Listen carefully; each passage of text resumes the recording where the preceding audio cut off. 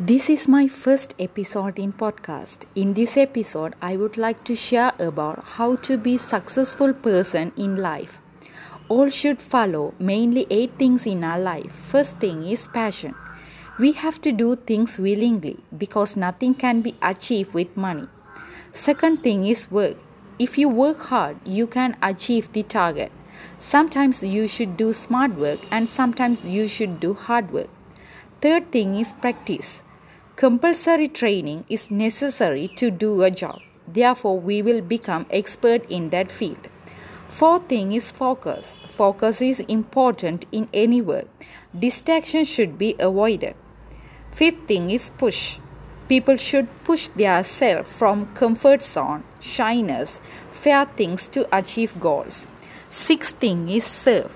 If you be a millionaire or poor, should serve to other people. Seventh thing is idea. Idea is the first drop of success. Should hear things from others, observe, improve curiosity in certain things. Eighth thing is persistence. 100% persistence is important for successful life. I may hope this episode is very useful to you. Stay tuned with us.